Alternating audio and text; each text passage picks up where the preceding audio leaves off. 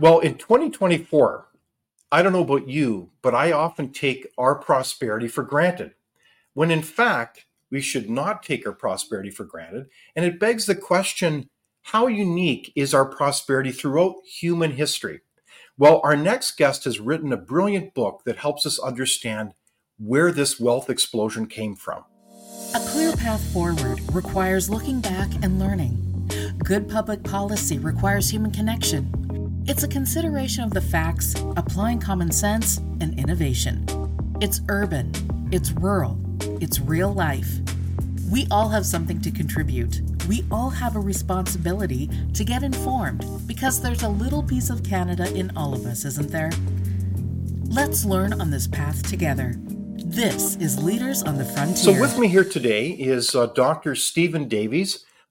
Steve is an author as well as a brilliant commentator. He's also the Director of Education at the Institute for Economic Affairs in London. So welcome, Steve. Thank you. Glad to be with you. Well, Steve, it's great to see you. I know that when we last met, it was it's hard to believe, in 2021 in the summer, and you did a masterful job organizing and moderating a fascinating conference on ideas on behalf of the Institute for Economic Affairs. So it's great to see you again. And I very much enjoyed your book called The Wealth Explosion and Understanding the Origins of Modernity. And I thought it was a fascinating book because it really peeled away the layers of understanding where this incredible wealth explosion came from and how it's quite unique across human history. So in it, I know this is the larger question that we're going to be going through systematically, but why is this wealth explosion that we've experienced, why is it so unique in your mind? Well, the thing to realize is that if you look at the whole course of human history since the development of agriculture over several thousand years, nearly 10,000 years, in fact, what you see is that human living standards are pretty much stable. They improve very, very slowly. You do get occasional episodes of growth and innovation, more of that perhaps later, but those don't last. And generally speaking, pretty soon after one of those episodes, things go back to the long run historical norm. So if you looked at, say, the living standards of a Roman peasant in the 1st century AD at the time of Julius Caesar or Augustus, and you then look at the living standards of his Italian counterpart in 1800, there's almost no difference. The diet is a bit different because the later guy benefits from having things like tomatoes, but otherwise their living conditions are pretty similar. And that's the story of human history. But then since roughly the middle of the 18th century, there's been a sustained period of economic growth and rising living standards. And average incomes now are 30 times what they were 250 years ago. To put it another way, 250 years ago, more than 90% of the world's population lived on the then equivalent of $1.50 a day, which is the World Bank's benchmark for absolute poverty, complete destitution. Now, according to the World Bank's most recent report, the proportion of the world living on that kind of income is less than 10%. So there's been an extraordinary and, as you say, unique, in the real meaning of that word, totally unprecedented increase in living standards and in incomes over the last 250 years. And that's why this period is a kind of radical break in human history. We're living in a world which in all sorts of ways is as different from the world of our agricultural forebears and ancestors as theirs was from the hunter-gatherer world of the Paleolithic. So you're talking about a breach in human history, a transformation in human history as big as the invention of agriculture. Okay, so just to put this into perspective, if we had to plot line poverty or wealth the last several thousand years, it would essentially be a flat line with the exception of the last 250 years. Is that right? And it goes off like a rocket, yes. It's a classic hockey stick graph. You have a broadly flat line, and then since roughly 1780, it just goes up like a rocket. almost vertical, Wow. in fact. And for a lot of us today in 2024, we just take this all for granted. We think throughout human history, people have been relatively well off like ourselves. You said, I mean, there's so many different measures, but you said some 30 times in terms of wealth compared to just, say, 300 years ago. It's really quite stunning. So I think it's a brilliant analysis that you offer. And I think what I found fascinating about it is that you give a perspective that is truly, I think, unique. I haven't come across it very often. So we're going to get into that in a moment. But I just wanted to back up for a second, ask you, why did you write the book? What prompted you to do that? Well, I've been interested in this question of how and why the modern world is so much richer and so different in a whole range of ways, actually, not just that, from most of previous human history for a long time. As a historian, this is one of the big questions that a lot of historians are interested in. And for a long time, I bought into an explanation of this, which is very popular on what you might call the free market or classical liberal stroke conservative side. But eventually I came to realize from reading the historical accounts that this wasn't quite right. That then motivated me to write this book. And what I realized in the course of the research, and what really made me motivated to write the book, was the realization that in many ways, the advent of the modern world and the benefits we now enjoy was something that was really quite low probability, if you will. It Mm, wasn't yes. something that was inevitable at all.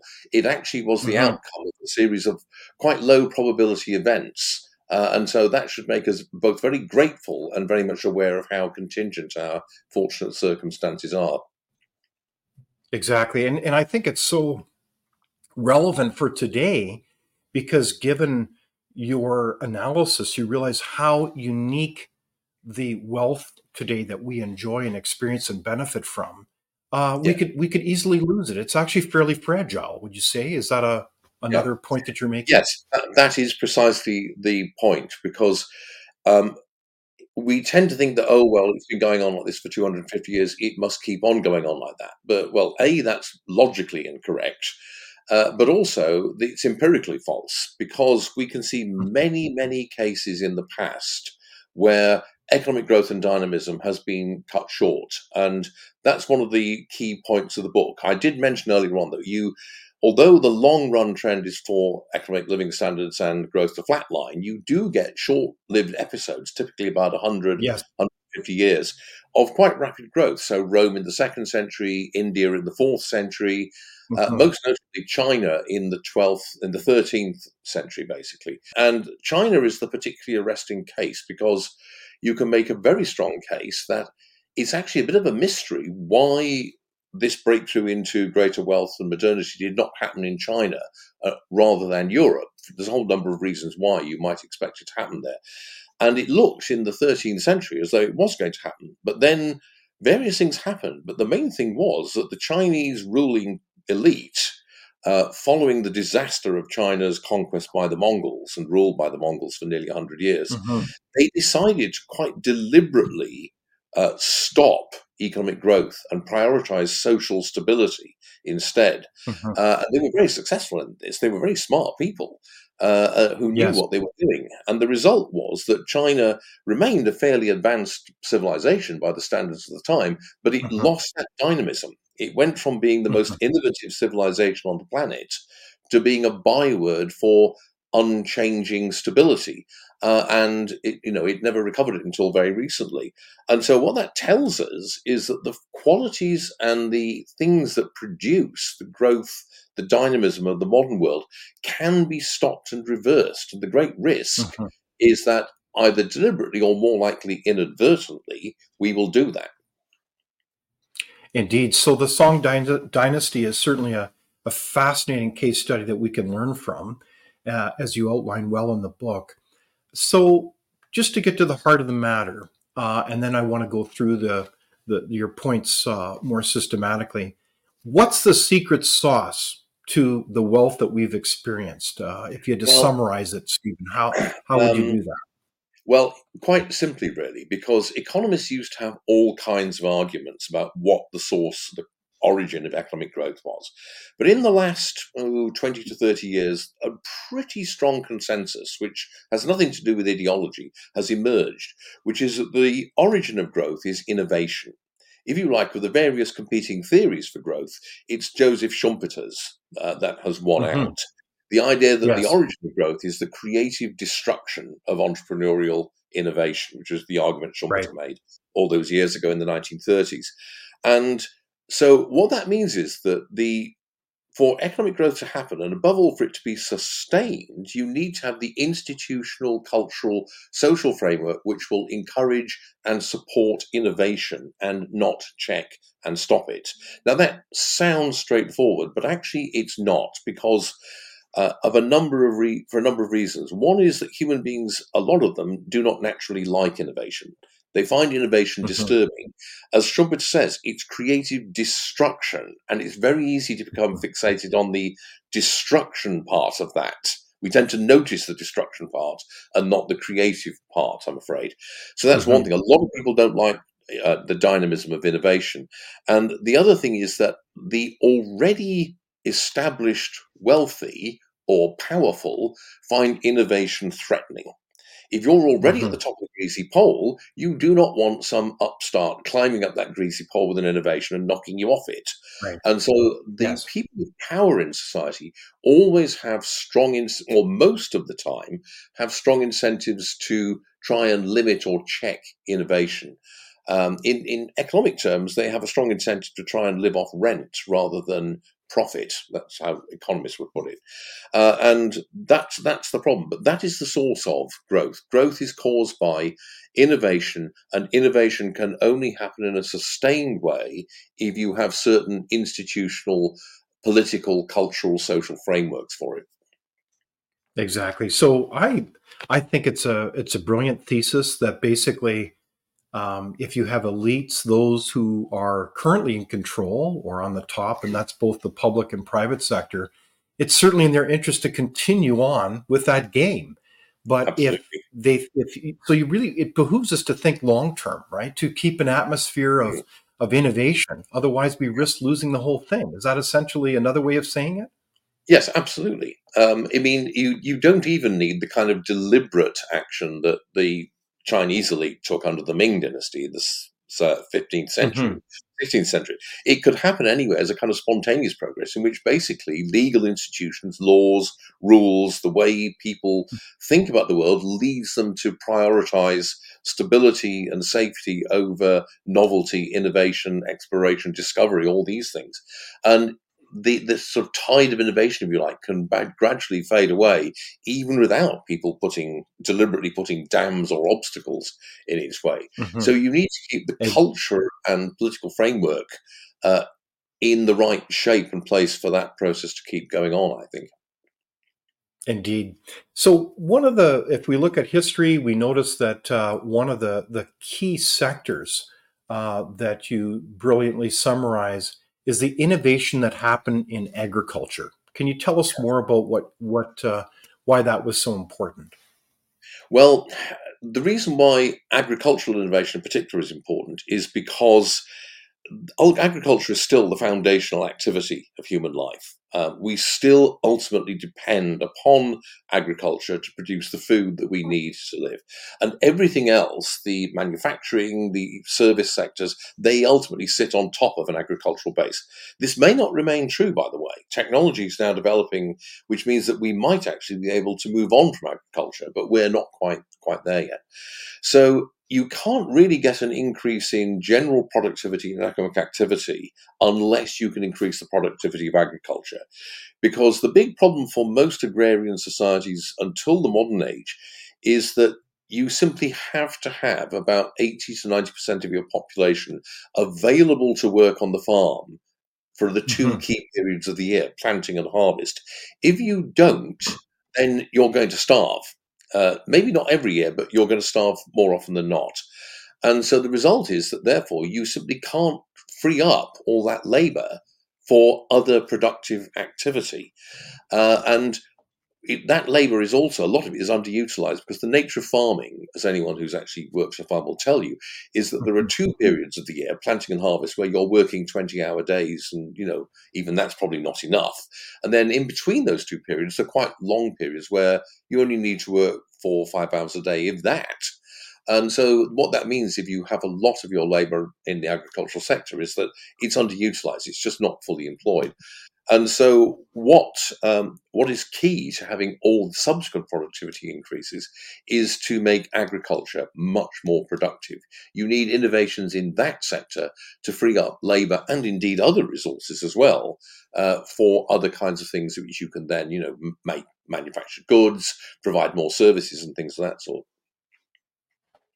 So when we look at then an important precursor to the Industrial Revolution, I know that you talk a lot about the emergence of the modern mind, the Age of Enlightenment. What do you mean by that? Well, what you find is that over the course of actually quite a long period, from about the later 17th century through to the later 18th century, something quite novel appears in, actually, quite independently, two places, Western Europe and Japan under the Tokugawa. And this is a way of thinking about the world which emphasizes several things. One of them is individualism, the idea, a particular way of thinking about the human self, the human person, and a way in which the person's identity is, to a greater degree than is historically normal, the result of choice. So that people are no longer defined entirely by things over which they have no choice, like who their parents are, where they live, what religion they're born into, things of that sort, but by actual choices that they make.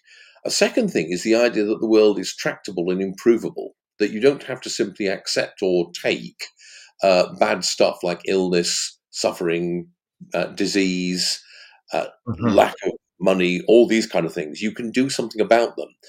And thirdly, and related to that, the idea that the way to do something about it is through the use and exercise of reason, by identifying how the world works, using the experimental scientific method to determine what the best way of addressing problems is and working out solutions for them, but also using that method, that way of thinking, to devise ways of meeting human needs and wants more efficiently, more Mhm. effectively.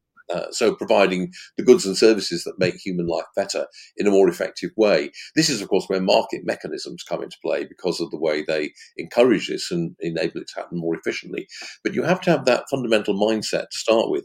And the 18th century, what we call the Enlightenment, sees a major development in this area. Now, to some extent, Mhm. it's a development of long-standing themes in Christian Western thought and also Greek classical thought, but also to a great degree, and this is often, I think, underplayed, it's a radical break with the past, because what we need to remember is the degree to which a lot of Enlightenment thinkers in Europe are critical of the inherited traditions of the civilization in which they lived. Part of their Mhm. whole project was to subject the traditional way of doing things to sustained criticism, to say, well, just because this has always been the way things have been done, doesn't mean we have to do it this way in the future. Why not try something different? And you can see this, for example, with slavery, where the sort of dominant attitude up till the 18th century was that it was maybe regrettable, although a surprising number of people thought it was a good thing, but it was inevitable, just one of those things you had to put up with. Mhm. And then a lot of Enlightenment thinkers thought, well, no, why should we? Why should we simply accept this? And that was something completely novel. It had uh, not really been formulated or considered in that way before. And that was only one example of the kind of critical attitude that Enlightenment thinking brought to bear on the conditions of human existence. Mhm. Well, and I think that it's fascinating. Your book struck me as a very articulate summary that said this is very unique, that in many ways, this way of thinking of abundance and innovation and an openness to um, earnestly getting at the truth was a seminal moment then in human history, because in many ways the default was people were born very much into a tribe, a caste, Mm, a fairly confined set of roles that we probably don't realize is fairly recent now, because Yeah. your whole articulation is very well said, that people really were confined to very narrow roles when it Yeah. came to their life. They really didn't have an opportunity to think as individuals. Yes, absolutely. I mean, one of the many reasons why I am skeptical about people who can remember their past lives is that they always seem to have spent their past life as a princess or a priest or a warrior or something like that. Now, if they told me that they could remember lots of past lives as a peasant farmer, I would be a bit more, I'd give them a bit more credence. Because for the overwhelming majority of our ancestors, that was the only option they had, basically. The Indeed. number of the Yes. number of ways that you could live was extremely constrained. And Hmm. this is something it's an example of taking our current state of life for granted. People just don't realize how constrained the options facing our ancestors actually were. We tend to focus on the exceptions, the individuals who, in one way or another, Hmm. escaped those constraints, and we overlook the overwhelming majority who didn't. So that's the reality of it. Yes. So, does that mean that in many ways through human history, you seem to be making the point that the natural default in a society is to be within a fairly authoritarian type of arrangement where stability again is valued more than self-governance? And so Yeah. you have a situation where either most of us are slaves or we're serfs. That's Yes. more the natural default through human history. Is that a fair comment? Well, not necessarily slaves or serfs, but certainly peasant farmers living in a very materially constrained form of life. And what you need to realize is that Thomas Malthus, who obviously wrote the famous essay on Yeah. population at the Yeah. very end of the 18th century, Malthus was quite correct for the bulk of human history. For the bulk of human history, we were living in a Malthusian world where there were very, very Mhm. strong material resource constraints on what human beings could do. And what that meant was that you got the development of, well, two things happened. One was what we've already mentioned, which is that elites in that context, essentially a zero sum world where there's Mhm. very tight resource constraints, they have strong incentives not to allow innovation to happen. Up to a point, Mhm. they don't mind it because it means more wealth for them to tax, but they really don't like it to go very far because it undermines their position. But it also means that ordinary people, those peasant farmers basically, and the small number of urban artisans, they also Mhm. want stability and continuity because change, from their point of view in that world, is risky and it's quite likely to be Mhm. changed for the worse. Most Yes. innovations don't work. And so if somebody tries Mhm. out a new way of growing farm food, for example, and it doesn't work, you've probably wasted vital resources that might make the difference between starving and staying alive over the winter. And Exactly. so, Yeah. yeah, indeed. And so what you find is that um, most traditional societies develop very powerful social institutions, the aim of which Mhm. is to spread risk so that nobody starves unless everybody starves, basically. Yeah. Now, these make society very resilient, but they also make it very static. They tend to check change and innovation. And they also tend to repress individuality and standing out from the herd because that's seen as being dangerous and risky. So you have very powerful social pressures to conformity. This is what people like James C. Scott, Mhm. famous Yeah. anthropologists, describe as the moral economy. It's a set of institutions which, on the one hand, protect poor people against shocks and adversity like harvest failures, but on the other Mhm. hand, also stop them doing or stop individuals from making the kind of innovations that would actually enable you to escape from the Malthusian trap. And so there's both this bottom up kind of pressure, and at the same time, the elites have their own reasons for pushing down on any kind of innovation that does happen. And you do get innovation, but the elites typically check it after 100 years or so at most. Yeah. So I think you summarized it very well, that there's this almost social imperative to manage risk because Yeah, everything's really at stake in terms of human life, so yeah, that people will put aside innovation if it means risking their livelihoods, their life itself. So it makes sense that elites really don't want innovation. That's really kind of the natural default position, Yes, it um, is indeed, very especially much. during the world of scarcity. Yeah, very much so. And the one of the things which the obvious question then that you have to ask is, well, why did this not work on this one occasion in Europe? And my own the explanation that I used to believe in, which is still very popular, is that there was something uniquely dynamic about European society and civilization.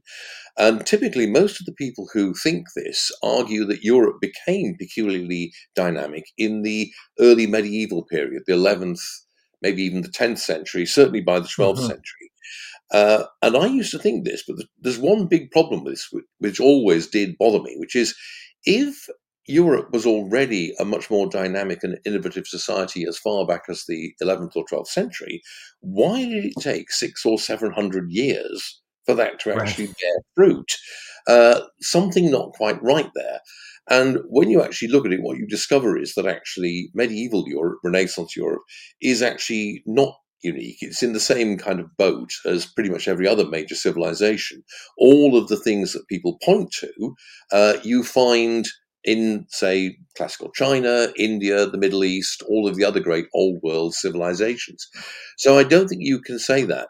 On the other hand, there's no doubt Europe, and particularly Northwest Europe, does go off on a different path from the late 17th century and particularly the later Mhm. 18th century onwards. And so, what is the cause of that? And the answer there are a number of different answers you could give. Deirdre McCloskey, for example, thinks that the reason is because there was a kind of cultural intellectual revolution in which we came to value entrepreneurial business activity as something morally estimable and dignified. Uh, I think that's an Mhm. important part of it, but I tend to disagree with her. I tend to think that that is a consequence rather than a cause. Mhm. And what I think my argument is that the critical fact is that throughout the world in the 15th, 16th centuries, you have what historians call the gunpowder revolution, which is the transformation of Yes. warfare and therefore of political power by the advent of gunpowder weapons. And in most of the world, what this leads to is the appearance of what we call gunpowder empires, which are very large, territorially very extensive states, which dominate most of Eurasia. There's the Qing, Ming, and then Qing empires in China, the Mughal Empire in India, the Safavid Empire in Iran, the Uzbek Sultanate, the Ottoman Empire, very large empire. We forget how big it was. And these empires initially help with economic dynamism because they provide stable peace and good government over a large area. But what they ultimately do is choke off innovation even more because they don't face the threat of competition. Europe, however, does not go down that route. What happens in Europe is that by 1648, there's no hegemonic power. None of the Mhm. competing monarchies in Europe has emerged as a hegemonic power in the way in which the Ottomans did in the Middle East, for example. Instead, you have about 10 or 12 pretty large by medieval standards, but by modern standards quite small, competing Mhm. states Britain, France, Spain, Russia, Sweden, Denmark, and so on. And the elites in these states now face a unique set of unprecedented, really, set of incentives, which is they have a very strong incentive to innovate. Because with the new military technology, if you do not innovate, you do not encourage open inquiry, experimentation, scientific investigation, Mhm. you're going to fall Mhm. behind logically, and that means you're going to lose wars, and that means you're going to be, dismembered ultimately, which is what happens to Yeah. Poland. You're certainly going to lose So, out in so, the wars.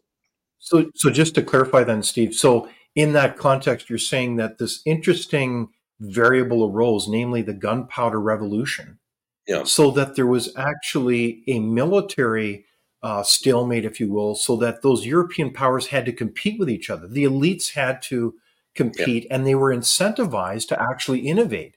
Instead of yeah, squelching innovation, they said, well, in order for us to compete successfully, we need to be able to encourage our populations to innovate. Is yeah. that what you're getting at? Yes, exactly.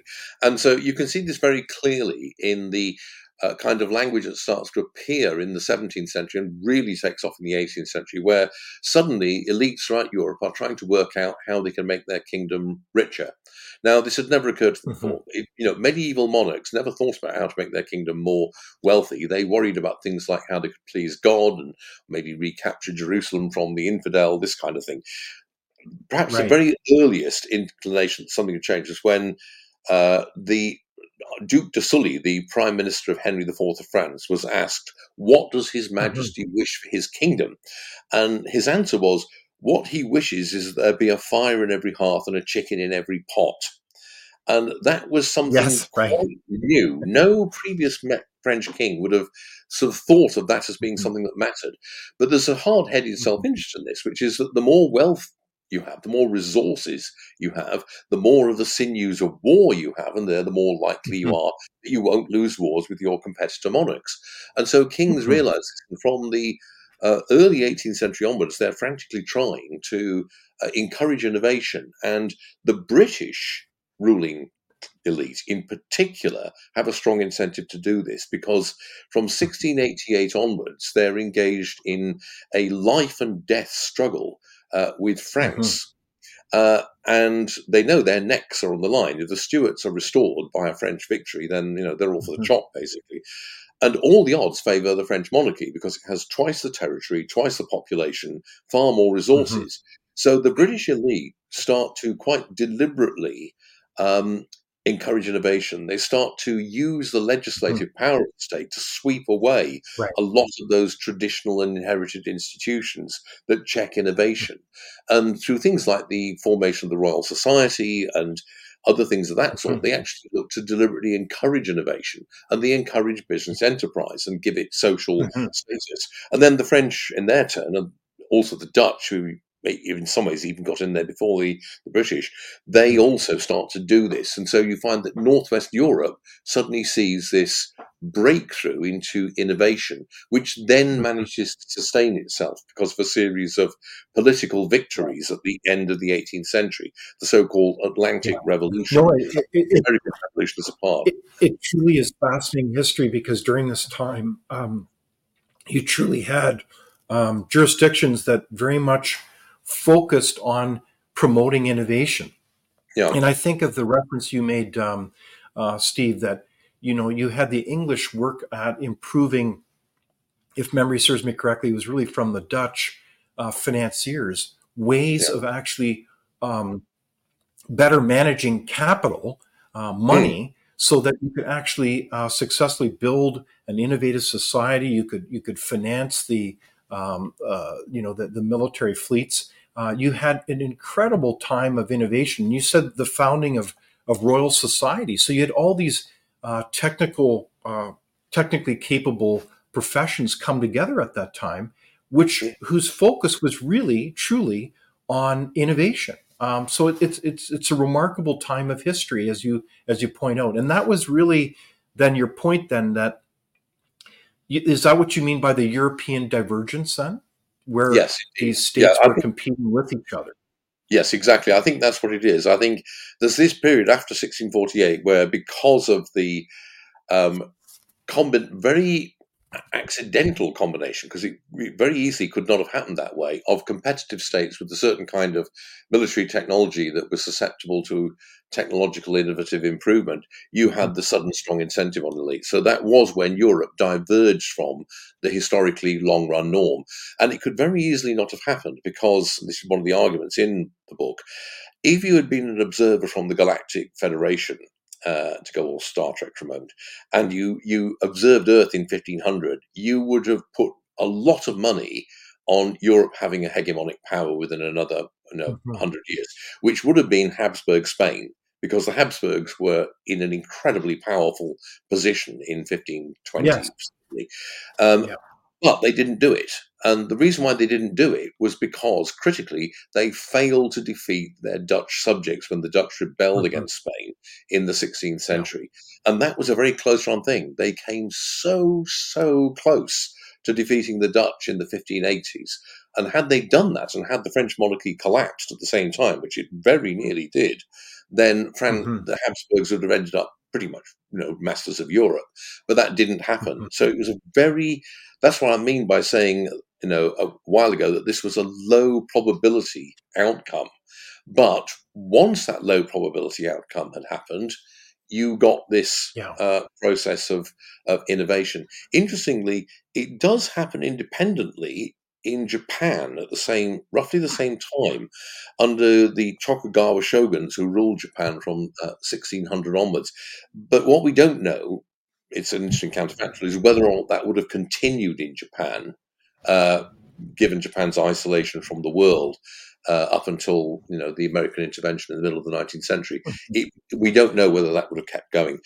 What we do know, of course, is the European one. This divergence, as you correctly call it, did keep going, and that was the key thing. It Mhm. didn't stop, partly because the elites could no longer have an interest in stopping it, but also because people who now supported change, proto-liberals and actual liberals, were able to win the political arguments at the end of the 18th, the start of the 19th century, and ensure that this process of innovative economic dynamism continued. Mhm. So the behaviors of innovation are well laid out in your book in terms of there's certain behaviors that allow for innovation. So one of which is kind of a release of control and empowerment, if you will, of Mhm. different actors across society to innovate. So instead of the elites trying to take control of everything, they just actually say, well, yes, we need innovation, so innovate. And part of that is through healthy debate and discussion or freedom of speech, um, a deep skepticism. What are the other kind of behaviors that you think are so critical for innovation to occur? Well, you mentioned, I mean, there's a wider aspect or attitude in the part of elites, which is simply leaving people alone.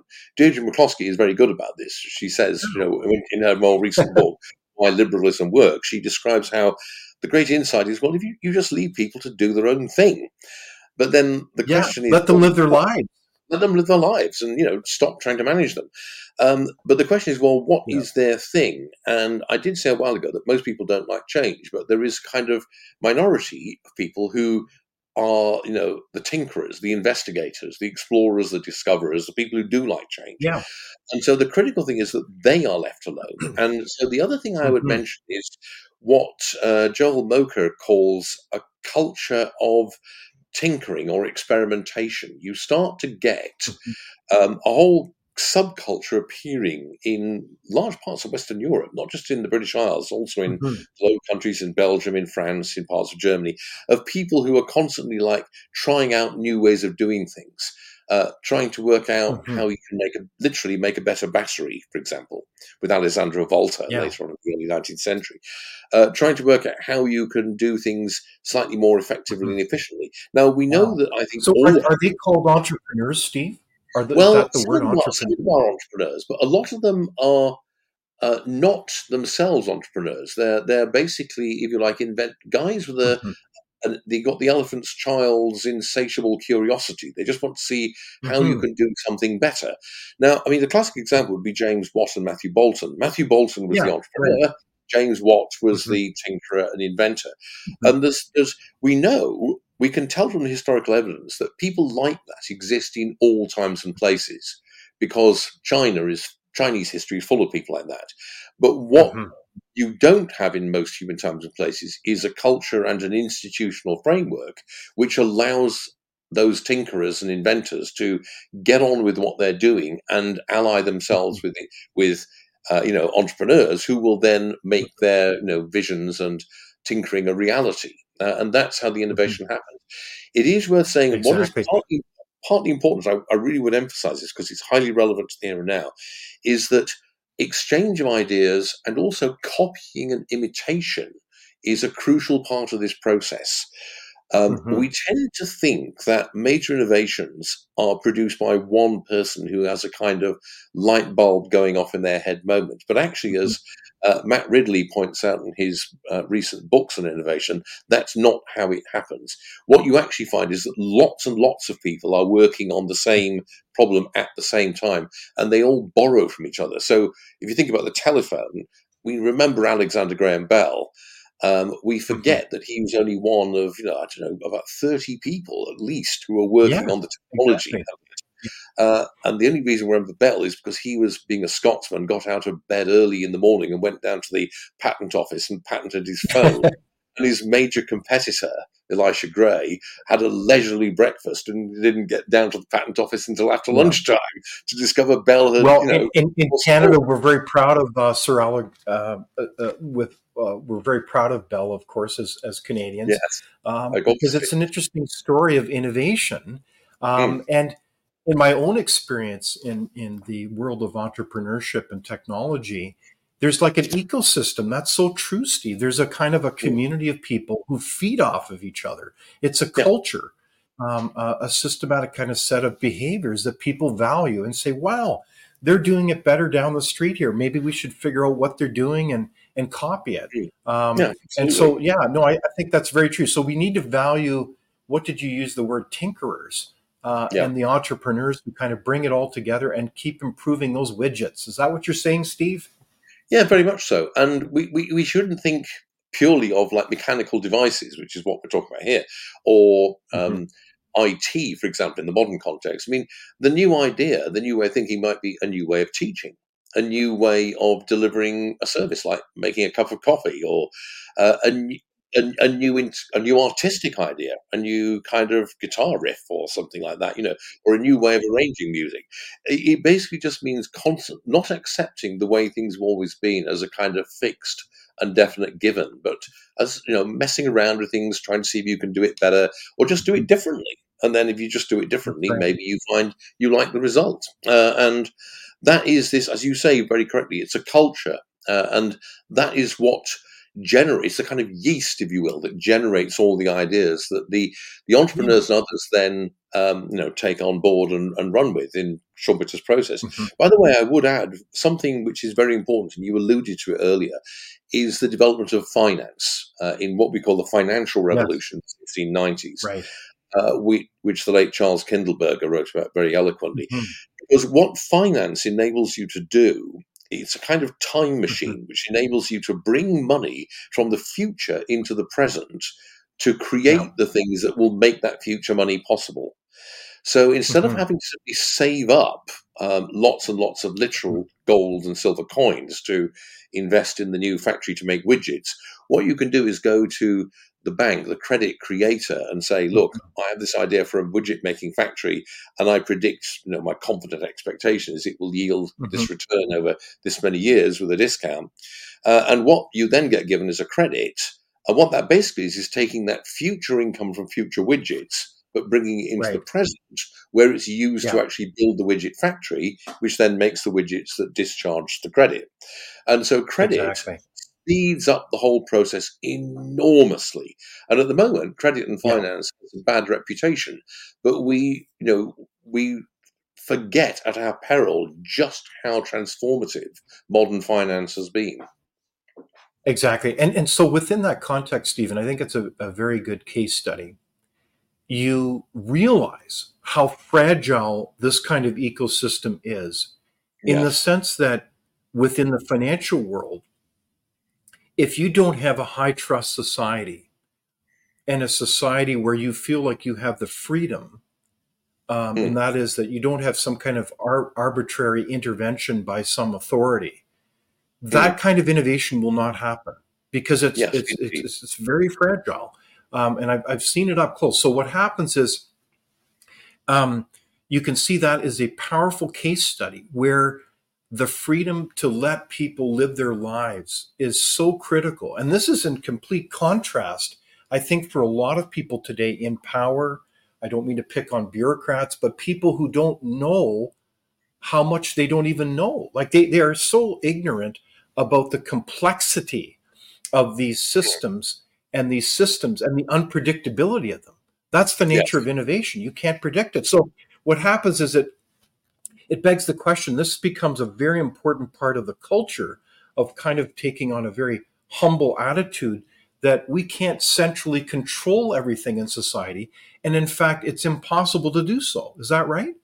Oh, absolutely. And I would say that perhaps one of the most striking and damaging features of the last 40 years or so, I would say, has been the growth of an idea that life is something that should be predictable and explainable and controlled, captured in Yeah. hard mathematics or in graphs or charts. And this is something which Right. affects both the public and the private sector. In fact, if anything, the private sector, slightly more, I think, at the moment. And it's this idea that everything should Hmm. be predictable by standardized models. And what this overlooks and simply disregards is the messiness, complexity, unpredictability, and randomness of much of Mm. the actual world, and the human world in particular. And to the extent that you try to act on the basis that if the world is not predictable and all the rest of it, it should be, you're going to have some really, really bad results because you will destroy that very fragile Mhm. kind of culture, that yeast culture of innovation and dynamism that we spoke Oh. about a moment ago. And you can see this happening all over the place, not just from government. It tends to generate elsewhere in the private sector as well. It reflects, I think, certain intellectual trends over the last 40 or 50 years. Uh, I'm tempted to say an excessive interest in mathematics. I partly blame the computer for this. I think that the computer has given us the ability to manipulate data on such a large scale and such low Mhm. cost that we now tend to think that we understand more about the world and know more about the world than we actually do. Yeah. And as you say, we need to Yeah. recover So that more humble out. no, and I think that's very true, Steve, in the sense that you have almost this. Some have nicknamed them the so-called self-anointed or the good and the great, where you have enormous power or enormous wealth with the assumption that they are, dare I say, more intelligent than everyone else, and that they can centrally control and run people's lives. And this is Mm. so presumptuous and frankly arrogant, and does not understand the history of how we've gotten to where we've gotten to. I mean, absolutely. It is very tempting if you are in a position of great power and privilege and wealth to think that you got the fact that you have this wealth means that you must be really smart and smarter than other people. And, it's worth Hmm. reminding the wealthy and successful, I'm afraid, of the degree to which they are the beneficiaries of luck because of the sheer element of Yes, randomness in the process which indeed. got them where they are. And so at the moment, we have people like the World Economic Forum and, meeting as we Mhm. speak in Davos over there in Switzerland, who basically have these grand designs for the planet. Now, I don't buy into all this kind of conspiracy theory nonsense that Klaus Schwab is sitting there Mhm. on a mountaintop in Switzerland stroking a white cat, Mhm. basically, and plotting world domination. Right. But what I think he and the people associated with the WEF and much else besides have is this totally hubristic vision of what their own capacities are, Mhm. which is extremely dangerous. And the Right. trouble is, of course, that the politicians then, I It think, is. dazzled by this, and also they themselves are very susceptible to that kind of track. I would mention two other things as well. One of them uh, is the fact that if you leave people on their own, you have to trust people. If you're going to do what Mhm. Deirdre McCloskey correctly advocates and basically leave people to do their own thing, you have to be confident that on the whole, most of the time, they'll make mistakes, but they'll generally do what's best. You have to basically agree with John Stuart Mill that most people are the best judge of Mhm. what their own self-interest is. Something Mill argues very Indeed. forcefully. Whereas the kind of dominant idea of our professional classes in particular is that actually most people do not know what is good for them, whereas they do. Right. And Exactly. therefore, what we need Yeah. to have is a system where people are guided, nudged, maybe, to do what Mhm. the educated, qualified professionals think is the right thing for them to do and not follow their own interests. And this is incredibly presumptuous, but also a very dangerous Mhm. attitude. The other problem is that for people who are involved in business, your goal obviously is to try and make profit. And you can only make profit by producing the better mousetrap, so providing a product that the Mm. customer benefits from. However, this is hard work and it's also risky because you may have a perfectly good mousetrap and then one of these tinkerers comes along and they produce a better mousetrap and suddenly you're out of Mhm. business or facing a severe squeeze on your Mhm. profits. So the great temptation is to seek to get your money not from profits but from rents by establishing a monopoly or being given a monopoly of some kind, a Exactly. state of economic privilege. And so, what you find throughout the whole of history, I'm afraid, this is not a new story, is that wealthy Hmm. people engaged in commerce, business, trade, whatever, they cozy up to people with power, rulers, kings, Hmm. governments these days, and they try to get the kings to give them special privileges to screw over their Hmm. competitors, basically. What that means is that they basically become a rent seeker, a rent drawer, sometimes quite literally a tax collector. That was a very common way of doing it, Hmm. rather than an entrepreneur who creates new value. And I'm afraid at the moment, we have a lot of institutions and practices which are of that kind, where, for example, you have companies whose main business is getting monopoly contracts to provide services from government. And it's not the Yeah. service they're interested in, it's the getting the contract. So they're very good at that, but they're not Hmm. necessarily providing the service. And so we can see this a lot. And I think that as well as the kind of hubris of elites of all kinds and political elites in particular, there's also the constant temptation on commercial and business elites to try and go down the easy route of having a Hmm. guaranteed stable rental income rather than run the risk of profit, where you might make more money, but you're also less secure. No, I think you're very. That's very well said, Steve. In the sense that crony capitalism or corrupt capitalism wants to shut out, what is it again? Oh, competition. And Yeah, so they are really undermining healthy competition and healthy innovation. And they're colluding often using the power of the state to do that. That's yeah. basically what you're saying. Is that right, Yeah, Steve? very, very much so. And this is one of the classic areas where you can see this happening is in the area of intellectual property, where I think in the last 50 Mhm. years or so, since the 1970s basically, we've seen an enormous and quite unjustified extension in the scope of intellectual property. So intellectual property Mm. is originally it's not like natural property and other things. It's the creation of the state. It always has been.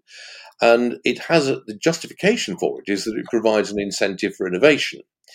But what we've seen since the 1970s is that all kinds of things now get patents that would never have been given a patent in the 50s or 30s or 40s. Mhm. And the process now, the way in which it is operated and enforced, it tends to cut short that process of emulation, exchange of information, copying, Mhm. and borrowing that we talked about earlier.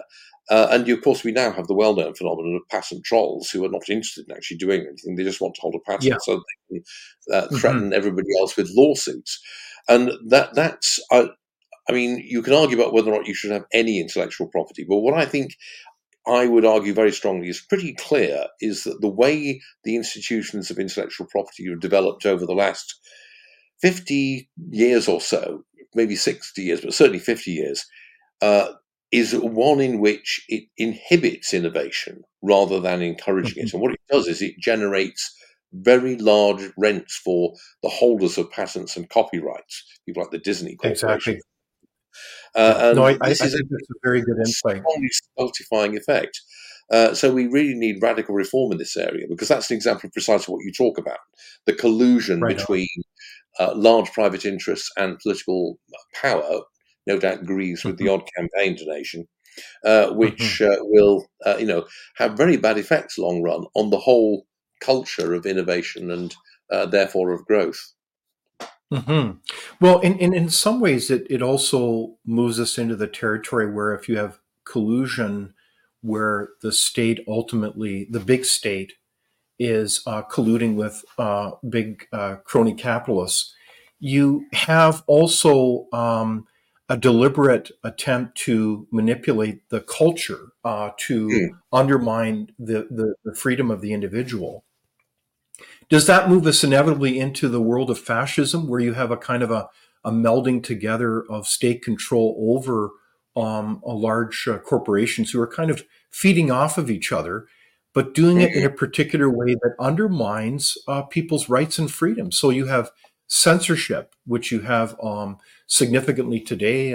We've found a lot in terms of the revelations of the Twitter files, where you have all kinds of government agencies systematically moving in and censoring all kinds of Mm. information. Are you concerned about that? Very much so. I mean, I'm leery of using the word fascism because, as a historian, I tend to think that that's a particular historical term which refers to a particular kind Mm-hmm. of historical movement with certain specific qualities. More generally, though, yes, you can have the threat, and I think we do have the threat, of a kind of oligarchical, corrupted capitalism, which is where you have an economy which is still, the state does not own most productive assets; they're still in private ownership, Mm-hmm. but where it's dominated by an oligarchy that depends for its position not upon Mm-hmm. coming out on top in free competition, but on favoritism by political power, and Mm-hmm. which you get this unholy alliance between private actors and state agencies, often intelligence Exactly. agencies, Yeah. police services, to restrict private liberty, free speech, inquiry, the whole process of intellectual conversation, which is obviously a vital Mm-hmm. part of that whole culture that we were talking about. And you can see this very clearly with things like social media, where it's become very clear, and we now know from the stuff that has become public since Elon Musk took over Twitter, or X as he now wants to call it for some Mm-hmm. reason, that there was collaboration and collusion between intelligence services, government departments, and the platforms such as Twitter to basically Mm-hmm. restrict or downgrade certain kinds of speech, certain arguments, and promote and encourage others. Now, governments have been doing this kind of stuff for centuries. Nothing new in this. And people also these days are quite rightly alarmed by disinformation or fake news. But again, this is not new. Governments been deliberately starting rumours and stories. Uh, you know, ever since I don't know. Good heavens! The story about Nero playing the lyre while Rome burned. That was fake news put about by his enemies in the Senate. Mm-hmm. Not that he didn't deserve it, but it was fake news. So there's nothing new in this. But what we see now at the moment is this kind of thing happening at an unprecedentedly high level. Mm-hmm. So almost any kind of there are really, really severe dangers in this. Dangers to civil liberties, obviously. Dangers in the demonization of people who challenge the orthodoxy that the dominant Mm-hmm. groups in society want to enforce. I mean, the fact that there is an orthodoxy is something that should Mm-hmm. alarm us, because in an open society, a free society, there should not be an orthodoxy in the sense of a whole set of beliefs that are beyond questioning, because Exactly. that's And critical for the I whole think in the process. Canadian context, and I think this is certainly in other Western countries, including the UK, Steve, if correct me if I'm wrong, but you do have within the universities of all places a profound orthodoxy based on a kind of a cultural Marxism, a kind of a nihilistic postmodernism where there is no truth. I mean, Mm. that's incredibly destructive because people self-censor. They're not innovative. They don't really have a freedom, if you will, to innovate. Is that how you see Yeah. things as well? Yeah, absolutely. I mean, I would say I'm leery of the term cultural Marxism, because I think Marx himself would be absolutely horrified by this. I mean, the kind of ideas that are coming out of the academy, he himself would absolutely hate them. Because, for one thing, they're pure idealism. They're the idea that it's ideas that Right. matter, not material reality, which is the exact opposite of what Hmm. Marx believed. Uh, it's more postmodernism, which you also mentioned. I think these are as somebody, actually a Marxist historian, once said in my hearing, the latest intellectual disaster to come out of France. It's a Yes. bunch of ideas that were generated largely in France in the 1970s and 80s, and which has been spread into the Western Academy. Right. And the they are having an extremely stultifying effect upon academic debates and intellectual discussion and the like. Now, you Hmm. can argue about how and why that is. My own view is that I have no problems actually with any one individual university being intellectually homogeneous. The problem is that all of the Hmm. universities are alike. If we had like one Yeah. university Exactly. which was very very woke progressive, and another university that was Catholic traditionalist, and another one that was classical liberal Hmm. broadly, Yeah. that would be Hmm. fine. The problem is that all our Right. universities are so much the same, and my Right. own explanation for that is that it's because universities have become essentially, they have departed from their main function, which is the exploration of ideas and the pursuit of scholarship. Mhm. And what they have become essentially is certification machines. The main job of universities now is to provide young people with certificates which give them access to high paid and high status jobs, they think. Increasingly, they don't. It's beginning to dawn on them they Mhm. don't. But that's the idea. And what this has led to, I think, is um, an enormous overproduction of graduates, I think it's fair to say. We have far too many Mhm. people who are qualified for elite positions. There's way more qualified people than there are actually positions. And what Mhm. this has led to is increasingly desperate competition between the people who want to get those positions to distinguish themselves from other people just as well qualified academically as themselves. And I think a lot Mhm. of this kind of ideological uniformity that we can see in higher education actually comes from that, because it's a way of Mhm. showing that you are more virtuous according to a very narrow criteria of what goodness is than the next person, and Mm. therefore should get that job. And so I think that ultimately the thing we're seeing in universities, it doesn't actually have an intellectual cause. I think it has to do with the way basically we're producing a ton of professionals of a certain kind vastly in excess of the demand for their services, which is another reason Mhm. also, by the way, for the enormous growth in bureaucracy in academia. I mean, I Mhm. forget the statistics of something like some of the highest paid people in Canada and the United States are university presidents, deans, and people of that sort. And there's been an Yeah. incredible growth in the number of, administrative staff at universities, whereas the number of faculty has remained pretty constant. And I think that's because you've got to Mhm. find jobs for all these graduates, and this is one of the places where they do find jobs. Mhm. Well, it's certainly interesting within the Canadian context. You have so many universities that are dominated by a bizarre intellectual orthodoxy centered on diversity, equity, and inclusion that makes a mockery of the intellectual mission to seek the truth, to be able to undertake their mission. So I think what's happened is there's rapidly becoming a question mark around why are we funding these institutions? I mean, it's just they've made Yeah. an utter mockery of their intellectual mission. Oh, absolutely. I mean, well, there's an underlying point anyway, which is that why should the general taxpayer, including lots of people who have never been to university or whose children are not going to go to Hmm. university, fund institutions Yeah. which are basically privileging the already well off, because that's most of the people who go to Yeah. university and benefit from it, the Hmm. the professional classes and the middle classes. So there's Hmm. always been that question anyway. But there should be a question of, well, if the taxpayer is going to fund these universities, why should they fund something which is, putting forward a set of views which the great majority of the public don't belong in? That in turn, though, is Exactly. dangerous, because it suggests that the university should come under the direct control of the state, and the state should do things like setting the curriculum. And that's Hmm. also really, really bad. What we should be thinking about is, as I say, really rethinking what the role of the university should be. And to go back to the point I made, I think the big problem, almost independent of the funding, is that we have come to use universities as a way of deciding who has access to the high paid, high status jobs. And that's what we need to break, really, because until the 1970s, you didn't need uh, a lot of academic qualifications, a bachelor's degree or even a master's or a PhD, to Hmm. get the kind of jobs that now require them. And it's not clear that you need it now, because, as my friend Brian Kaplan has argued at length, uh, there's almost no connection between the work and the skills and the knowledge that people acquire doing a degree and the work they do once they graduate.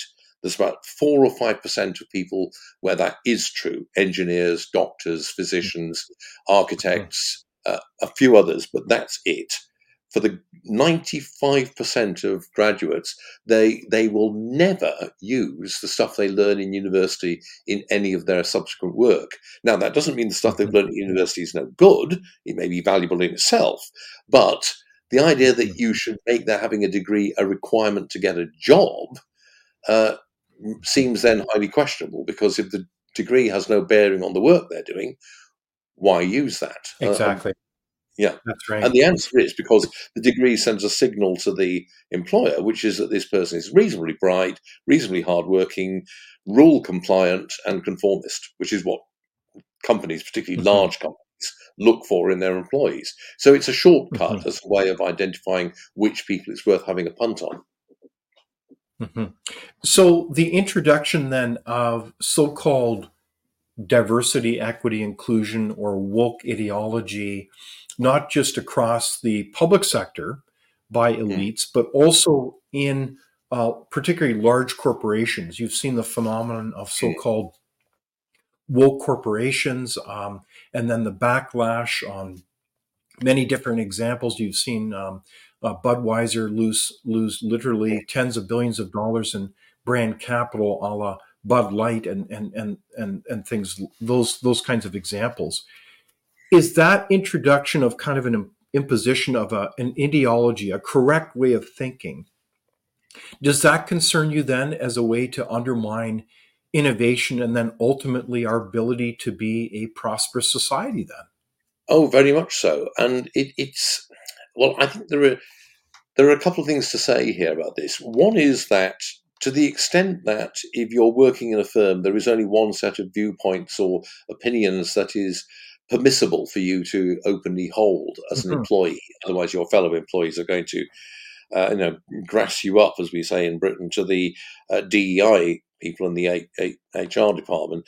That is obviously going to have a stultifying effect on the internal dynamism of the business, and it's going to more Mhm. broadly, to the extent that this leads to a public culture which emphasizes conformity to rules rather than questioning rules and innovation, it's going to threaten and undermine that whole innovative culture that we've been speaking about. But also, it's worth saying that this only happens because of a phenomenon which is a recurring problem with large businesses, not so much SMEs, and that is that if you're not very careful, those businesses are run not in the interests of the customers or even the shareholders, but in the interests of their Yes. professional staff, particularly their senior managers, but Mhm. also increasingly their middle managers. Now, this is not a new story. I mean, this was identified as a problem back in the 1930s. It's a recurring Mhm. issue with large firms that you get the capture of the whole firm by the senior management and the management more generally, Mhm. and both the shareholders and the customers lose out in this. And what that means is that those companies are going to be run almost certainly in a way that is non innovative or not innovative in a good way, because the managers are an example of what I was talking about earlier, the people who are at the top of the greasy pole right now who want to maintain their position. Which is what a lot of this is actually about. Now, in some ways, there is still the ultimate check, given that we still do have a market economy, more or less, of consumer boycotts and consumers simply Mhm. not buying the product, which is what's happened with Anheuser-Busch, as you alluded to. Mhm. So at least with private business, there is that ultimate check that the consumers can just walk away, and they will do in large numbers. Because if you want a company to sell you a product, you do not want that product to come attached with moralistic lecturing most of the time. Particularly, that's not the Mhm. job of the company. Basically, you go to church to get that, uh, or somewhere else. You certainly don't want to get it from a company that's trying to sell you beer. And also, of course, it may well be beliefs and ideas that you don't share or don't agree with. So there is Mhm. that ultimate consumer check.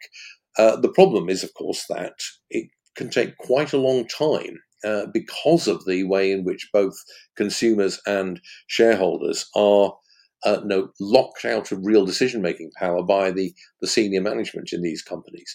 And they're all part of a very similar class. I mean, one of the striking features of uh, things in both Canada and the UK and also in the US is the degree to which our professional managerial class is uniform in terms of its tastes, the universities it goes to, the beliefs they hold, even where they live. I mean, part of what we've seen in North America, in particular, is this clustering phenomenon where everyone tends to live in neighborhoods where everybody else consumes the same things, votes the same way.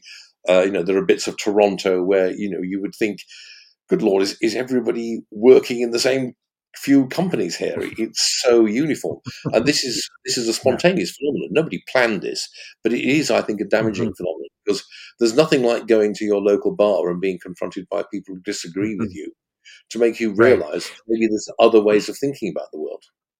Well, and I think that's a very good insight is that um, this form of conformed thinking, whether it's through an ideological lens like DEI or whether it's through groupthink, um, kind of a mindless peer pressure, it behooves us to think critically, to be able to think individually. Otherwise, we don't really have those tinkerers. We don't have those Yeah. people that are innovators, and everything's really ultimately at stake here. It's not just kind of going along with the flow of thinking, but this ultimately has real implications on our wealth, our standard of living, and our quality of life. Oh, I think absolutely. it's a very profound thesis that you confront us with today, Stephen.